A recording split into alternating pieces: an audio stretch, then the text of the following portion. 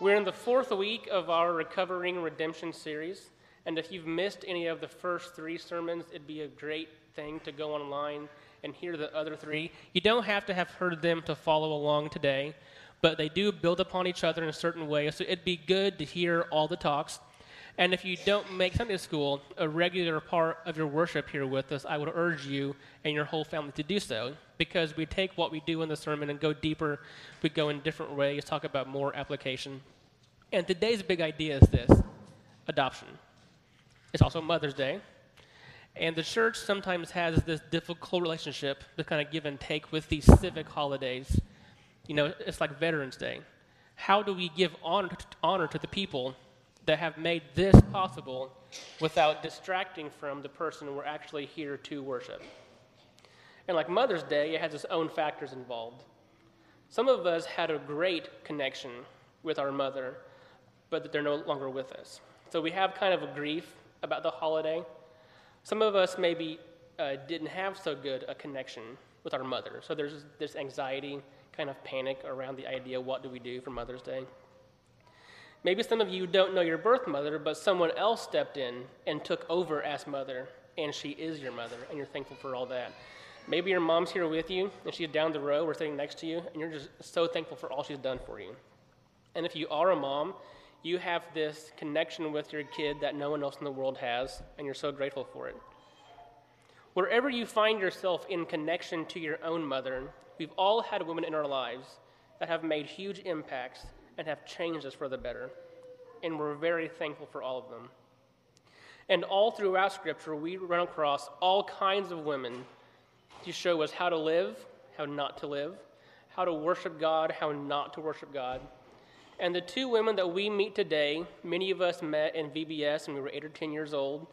Some of us may meet them today for the first time, Mary and Martha, and their sisters. So it's appropriate today we talk about Mother's Day. Martha means quite literally Lord or mistress. She is the Lord of the house. So it makes perfect sense that she's the one in charge of getting all the things in order for receiving guests, Christ and all his disciples. But Martha's sister Mary was not helping her like she must have been supposed to be helping her. Instead, Mary is just sitting lazily at Jesus' feet. And the phrase "at the feet" was simply a symbol of describing who was the teacher and who was the student. It just describes the act of learning. For instance, Paul says in Acts 22 that he studied at the feet of Gamaliel. All that means is that Paul was the student and Gamaliel was the instructor. And now Mary is doing the exact same thing with Jesus as the instructor. The feet of the teacher is the proper place for a disciple, someone who will one day continue on what the teacher is doing when the teacher is no longer here. Then we're told that Martha, even though she was distracted by being the Lord of the house, she wanted to hear what Jesus had to say. But instead of letting a few things wait, she wanted Mary to come help her. So Martha asked Jesus, who she's even calling Lord, even though she's the Lord of the house, to tell Mary to get her act together and come and do what the women were supposed to be doing. But Jesus responds by saying that Mary is doing exactly what the women were supposed to be doing. They, along with all the men, are supposed to be at the feet of Jesus, learning, so they can one day do what Jesus did. Give me an amen for all the women, teachers, and preachers here. She was doing what we should all be doing, sitting at the feet of Jesus, because what feeds the soul is far more important than what feeds the body. And the it that will not be taken away from her is her ability and her freedom to listen to the Word of God. And here we find a reversal of sorts. Traditional rabbinic or Jewish teacher practices didn't even allow women into their circles. But Jesus went beyond allowing and moved on to encouraging women to take part and play pivotal roles in his own ministry. So maybe Mary bears the mark of a true disciple. When it's time to work, we should work. When it's time to listen, we should listen. Mary is very, very comfortable with herself because of where she is and of whose feet she is at. She doesn't need to run to anything else to feel comfortable with her relationship with her teacher. What's interesting is that the language used here absolutely in no way implies that the workload was so unbearable that one person could not handle it on their own. It wasn't that Martha was simply burdened with so much work and that Mary is slacking off. It wasn't the sheer volume of work that was the problem. In fact, the language is quite clear in saying that it was nothing more than her being worried and distracted. Paul reiterates this kind of problem in 1 Corinthians 7. He says to have no distractions when it comes to devotion to the Lord. So how does all of this fit into adoption? Jesus tells Mary what she knows already, that she is distracted by many things. And it boils down to that Martha is looking and wants an identity. She wants to be known for something. And she's looking for it in all the wrong places and in all the wrong ways. If she could just do what the women were supposed to be doing, then she'll be all right. If she can work hard, then she'll be all right. If she could just impress Jesus enough, then they'll have a good relationship. And really what this means for us is that we think we'll be able to live with ourselves if we stay busy enough, if we keep our mind occupied and our hands doing something. We numb the sense that something is wrong by running the other way. What Martha and what we need is to understand the meaning of adoption, because from this flows our identity, and Mary seems to get it. She at least knows where to get it. Now we get the image of adoption from the Apostle Paul in Romans 8:15. Paul pulls in the image of a parent adopting a child for very good reasons. In the Roman Empire, adoption worked in much the same way that it does here in America and in other parts of the world, but it did have its own peculiarities as well. First, there was quite a high mortality rate in the ancient world. So, if a family didn't have a rightful male heir, they would adopt one for the sole purpose of having their household continue on. It became necessary if you had no living sons to adopt one. Second, becoming an heir meant you were entitled to all the rights and privileges that the household brought along with it. This includes, and this is huge, the cancellation of all previous debts. You, as the adopted child, were defined wholly in terms of your new relationship to your adoptive father. Third, adoption, like it is today, was egregiously expensive.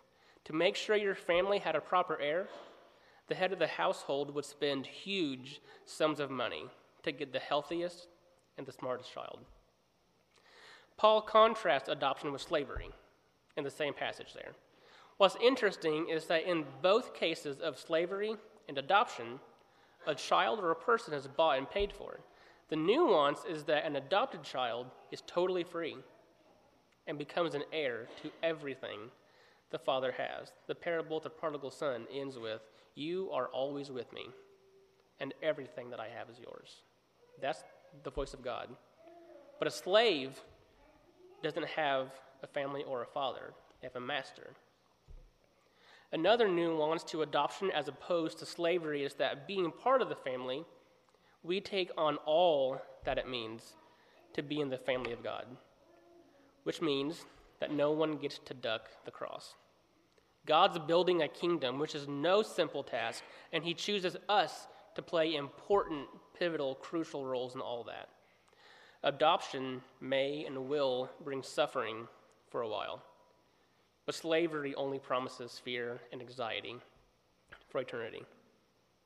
So if Martha had a difficult time defining and finding her identity by whose feet she sat at and who adopted her, I don't think many of us get to bypass that difficulty either. Our culture tends to have a way of telling us who we are and who we should be. There was a time in America, and there still may be in some parts of the world, where a man or woman of virtue was someone who was willing to give up their own desires, their own wants and needs, if it meant the betterment of the family or just the community at large. Someone who was willing to bypass what they wanted for the best for others was a hero. But what's today's story? No one has the right to tell me what to do. Isn't the story we're told today that the virtuous person is the one who finds out who they are and then they don't let anything or anyone tell them what to do. Isn't that what the American dream is now? Only I have the right to choose what's right for me. Give me one romantic comedy, one TV show, one popular book written in the last 20 years that doesn't tell that story. Here's the problem. What culture says you and I should be changes constantly. Which is it? Do I do what's best for my family? Or do I do what's best for myself regardless of the consequences, regardless of how far it reaches? Because what's true is, whatever you choose, it's probably going to be incompatible with the other. The question is now, which voice do I listen to for my identity? Do I listen to the voice that changes from generation to generation and says, think like everyone else and you'll be a free person? Because 95 years ago, women were just too ignorant to vote. And that's not true anymore. About 3 generations ago, the shape of the human head would define how intelligent you would be. That was science. It wasn't until 1847 that a medical doctor named Semmelweis discovered that washing your hands stopped the spread of disease. And that may not be a big deal, but that was a huge overcoming. But within 2 years, his friends, his co-workers, his other medical doctors thought that was so silly, he was laughed out of his job within 2 years. He was fired. Today, doctors and nurses are fired for not washing their hands. And think about this objectively. Think about film ratings. What you had to be an adult to watch 30 years ago, you only have to be 13 to watch today. And whose decision was that? It was ours. We changed. Culture changes. And that's not all doom and gloom. Culture should be enjoyed for everything it offers. It's amazing. My only point is that as culture changes, while it should be enjoyed for everything it has, it is a terrible master and a terrible place to look for meaning and an identity. Or do I hear the voice that says, I paid an immeasurable price for you. I canceled all of your debts, and I made you an heir to an unimaginable future. So you have no more need to run to anything or anyone else. I hope you keep washing your hands, but it's crucial that we understand the role culture plays in defining who we are and whose we are, because culture simply changes with every generation. We can't chase the wind like that. We can't be worried and distracted by everything. There is need of only one thing. And like Mary, we can choose the better part. Martha's identity was being formed by what she thought she needed to do to keep everyone happy. If she could just keep working hard, then she and everyone she came in contact with that day would be satisfied. And that's what we want, right? To be satisfied. That was her identity. But she gave it to herself, or she took it from culture, not from her adoptedness. But Jesus offers Martha and all of us a new identity that is only understood with him. Mary understood, along with the other disciples there, that our identity is based entirely by whose feet we're at. And sitting at the feet of the teacher means submitting yourself entirely, regardless of who your teacher is, to what the teacher is saying. And our teacher says that only one thing is needed. So what's the one thing? Great question. What is clearly needed is to sit at the feet of the teacher. And sitting at the feet of the teacher has little to do with what you do, who you are. It is entirely a posture of the heart. The disciples are sitting there and forming an identity, both individually and collectively, in how the words of Christ are coming together and forming them. And if only one thing is necessary, then it's actually a call to give up all the other things that entangle us, or at least put them in their proper place. It's not that we can just pick up the things that Jesus says and keep all the other plates spinning at the same time. The demands of your job, the love and care of your family, keeping up with the bills, entertaining friends, all these things are good. And Scripture has a ton to say on how to do them well. But when they're not held in relation to God, they become binding. Everyone worships a God. Just what is it? And whatever your God is will bind you. What does it profit you to gain the whole world and at the same time lose your soul? If only one thing is necessary, then all the other things that bind us are secondary or lesser. So finding your identity in your job, in your family, in your children, in your friends, or the world will only give you a false identity because they keep changing and they're not the one thing that Christ says we need. So do those things distract you from all the things that Christ tells us, which is just the one thing? And if it's not those things, are there other things that distract you from the one thing that Christ says we need? Do you sit at the feet of the culture or the feet of the teacher? Adoption by our Heavenly Father includes cancellation of all of our debts. And the amazing thing is it's past, present, and future. And it means an inheritance for all that we have yet to imagine. And if you're not a believer in what Christ did for you, he is so gracious and so merciful that all he says is we need the one thing. Christians believe a lot of strange things, and there's a lot of disagreement about those strange things. There's no getting around it. But when Jesus says we only need one thing, which is sitting at his feet, what he is essentially saying, when that's distilled, all it means is don't let anything be a roadblock in coming and sitting at my feet.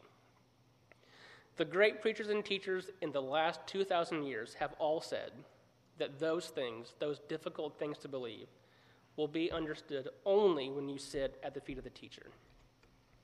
Don't try to understand the end of the age. Don't try to understand the sacraments. Don't try to understand creation. Don't try to understand the church until you have positioned yourself squarely at the feet of the teacher.